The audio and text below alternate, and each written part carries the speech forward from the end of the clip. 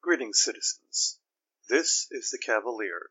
Clearly, I escaped mostly intact from my imprisonment a few weeks ago. For those with a degree of compassion, I will add that Tropic Cyclone also managed to escape. I will also admit that is all I know for certain.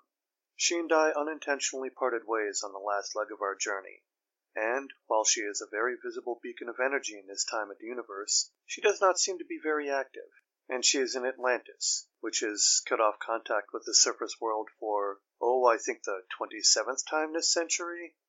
Also, she was not a very visible beacon of energy prior to our return. Something happened to her. I am just unsure what that something is. I do know she has made no attempt today to upload a podcast of her own. I wish I had prepared more for this possibility. The next question those in more distant universes may be wondering is, what happened with Nightmare and her vessel, Emerald Siren? Well, that's a long story, and embarrassing to many, including myself. The short answer is, Nightmare's consciousness has been re-imprisoned, and Emerald Siren is a guest of the Ivory Tower until sufficient explanations have been provided. The long answer involves an impolite military term Colonel Creed kept repeating. Basically, the fight between Tropic Cyclone and I had drawn a fair bit of media attention, and therefore we may have been caught off guard by Emerald Siren's attack, but a very large number of heroes saw it coming and deduced the reason behind it. And they all showed up at once, with very little planning within their own groups, and even less planning between groups. And, not that I could control it, my return from imprisonment was timed very poorly, and basically started the whole fight over. And let's not forget that there are many villains who like to see such a huge group of distracted heroes. One of them managed to steal all of the technology Emerald Siren had taken from me, along with Sid and what is left of the robot K-40Z. This guy stole Sid and some of the most dangerous technology in existence, from right under the noses of the Victory Champions, Argo, and 7 of the tougher solo acts out there. Weirdly, every indication is that this thief was none other than Override, who has been retired for close to 20 years.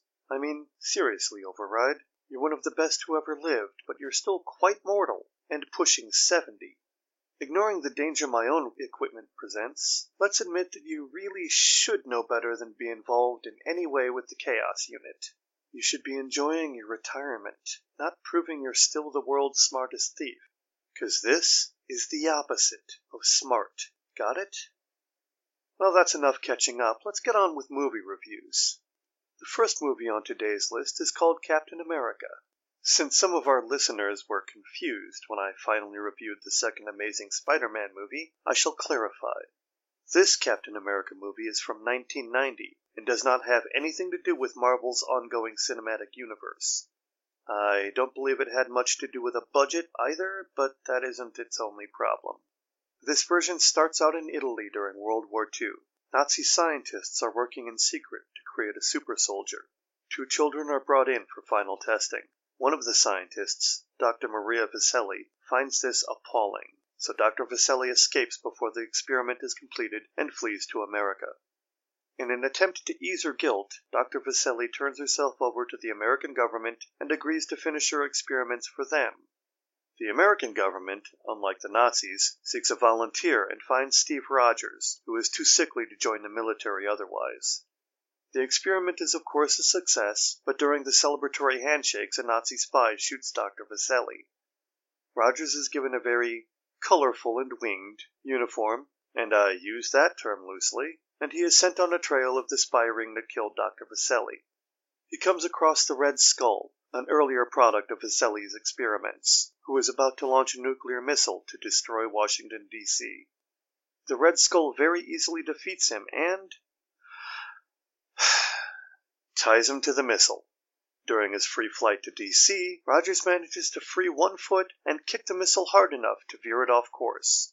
It crashes in Alaska, without exploding, and buries Rogers deep enough in the ice to cryogenically preserve him for the next few decades. The U.S. government never attempts to search for the missile. Then, in a turn of events almost as ridiculous as a poorly balanced missile successfully navigating from Italy to D.C., Rogers is thawed out.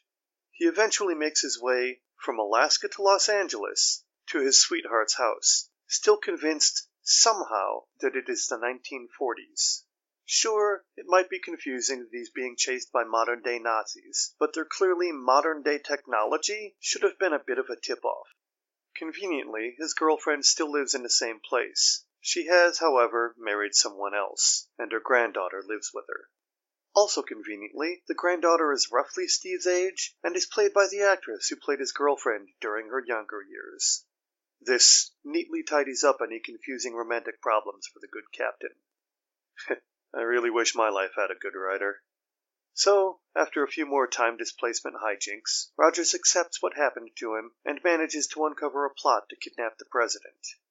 It seems the Red Skull survived after World War II, and he ran his own underground terrorist organization, and now he wants to kidnap the president, apparently to stop a world treaty regarding pollution, which seems strange. A lot of people are willing to make a fast buck on lax pollution regulations, but not many Nazi sympathizers find government regulation troubling. So Steve Rogers has to rescue the president from the Red Skull's band of terrorists. Oh, and one of those terrorists is the Red Skull's own daughter. It doesn't matter too much, but we'll get to it again later. So Cap fights his way through a castle full of terrorists and saves the president. And because this is a movie about how awesome America is, the president refuses to leave until the Red Skull is stopped. The Red Skull has some mental issues to work out while this is going on, so he plants a piano and the detonator for a nuclear bomb on the top of the castle. Yes, the piano. Apparently it helps him think. When Rogers and the president make their way to the roof, Red Skull starts the timer on the nuclear device and monologues. His daughter is slightly less committed to the cause and becomes concerned that her father plans to kill her along with everyone else. That conversation is handled rather clumsily, and nothing really happens because of it, but it does add to the Red Skull's monologue, and that gives Rogers enough time to get close enough to throw his shield and save the day, which of course he does. This has the result of killing the Red Skull with gravity. Captain America shakes hands with the president and kisses his girlfriend's granddaughter. The treaty to save the world from pollution passes, and America and the world are safe once again. So what can we learn from this high school art project of a movie? 1. What is important to society often changes. In 1990, you wanted Captain America concerned with pollution. In 2014, I guess you were much more concerned with the government invading your privacy. Which is odd, because they've been really good at that since long before 1990. 2. Budget makes a difference. The script actually had some good ideas and even some interesting character portrayals. But it was clear every scene that cost more than about $20 was rewritten by the director's pet dog. Still, the writing was an improvement over the acting, and the acting was an improvement over the costumes. And 3. If you kill the villain, his plot immediately ends. Because the nuclear device was on a timer, and the trigger to start the timer was what was in Red Skull's hands when he died, which means, well, absolutely nothing except everyone still should have died because the bomb still should have gone off. So let's get on to my second movie, The Dark Knight Rises. This is the third and final in Christopher Nolan's trilogy that attempts to pretend Batman can exist in a universe lacking superpowers and even super technology. And it is clear Nolan's definition of realistic became less so with each installment. This movie begins by showing us the daring and absolutely impossible escape of a terrorist, only known as Bane. We then cut to Bruce Wayne, who has retired from being Batman after it caused the death of his never-girlfriend and drove Harvey Dent insane. He's become a recluse with a cane and a scruffy I'm depressed beard. According to his doctors, his knees are devoid of cartilage, and overall a couple of years of being Batman has wrecked his body worse than any professional football player could imagine. Wayne's maid steals some things from him, because, it turns out, she is a very skilled fighter and a professional thief. Way to go on the background checks, Mr. Wayne. I wouldn't really care about this relatively small matter, but the primary motivation of the maid, Selina Kyle, is that she has an arrest record a mile long and is desperate to erase it. Anyway, Selina Kyle gets caught by Bruce while stealing, and, when he tries to stop her, she kicks his behind and escapes. Embarrassment and the sentimental value of the stolen objects make Wayne decide to return to Batmaning around Gotham, although without the Batsuit. Meanwhile, Wayne Tech is unveiling a new reactor technology that is cleaner, safer, and more powerful than anything seen before. Yes, the comparisons to Tony Stark are valid, but really, I'm sure there are hundreds of real companies working to make energy production safer and more efficient, so it really shouldn't be a surprise that fictional geniuses come up with the same idea, and get it to work. Anyway, one of the investors, Miranda Tate, shows up for the demonstration, and she and Wayne strike up a relationship. Bane shows up in Gotham and commits a bunch of crimes that make him public enemy number one. This includes robbing the Gotham Stock Exchange. For some bizarre reason, the robbery of the stock exchange causes Wayne Industries stock to tank, and Miranda Tate manages to take over the company. Police Commissioner Gordon tracks down Bane and gets beaten into a coma for his trouble. A rookie cop named Blake gets involved and winds up talking with Bruce Wayne.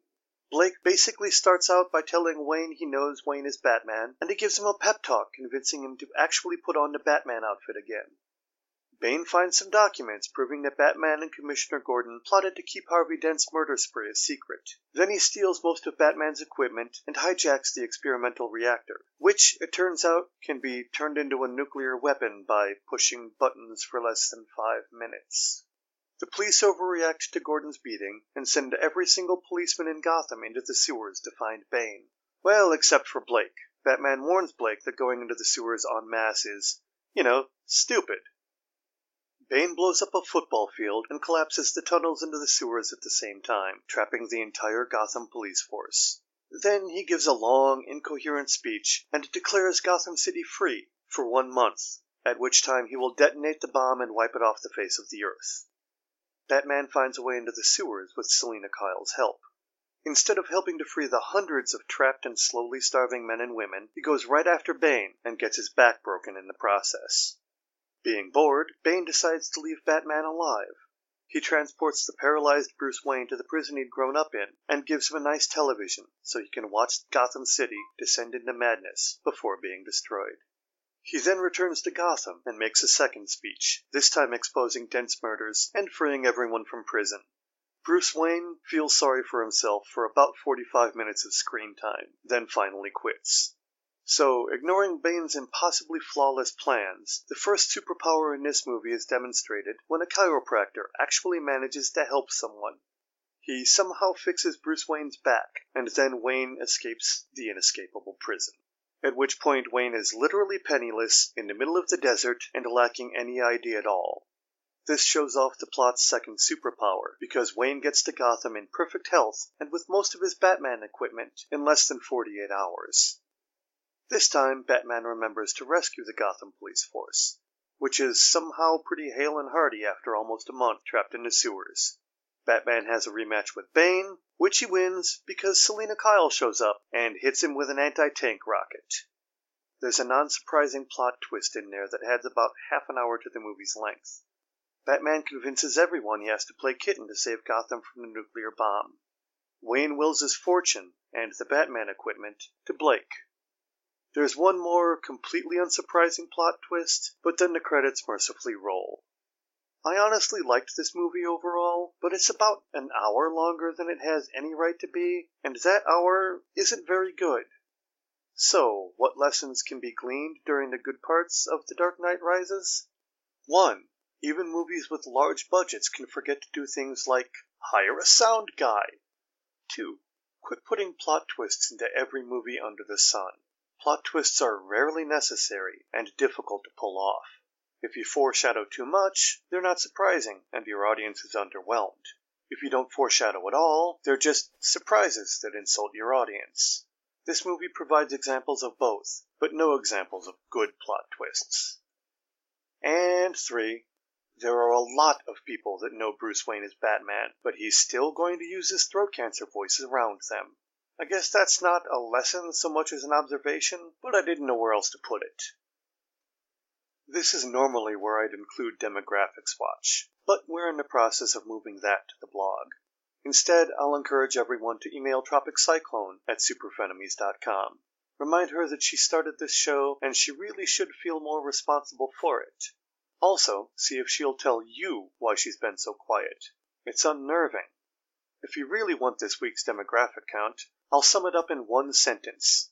Lots and lots of white people. If you still don't know why this is a problem, feel free to email me, the Cavalier at superfrenemies.com. or leave us messages and find the detailed demographics watch counts at superfrenemies.com. You can also find past episodes on Stitcher, SoundCloud, and iTunes. With any luck, Tropic Cyclone will bother us with her opinions in another 2 weeks. If not, I will have to cover for her again.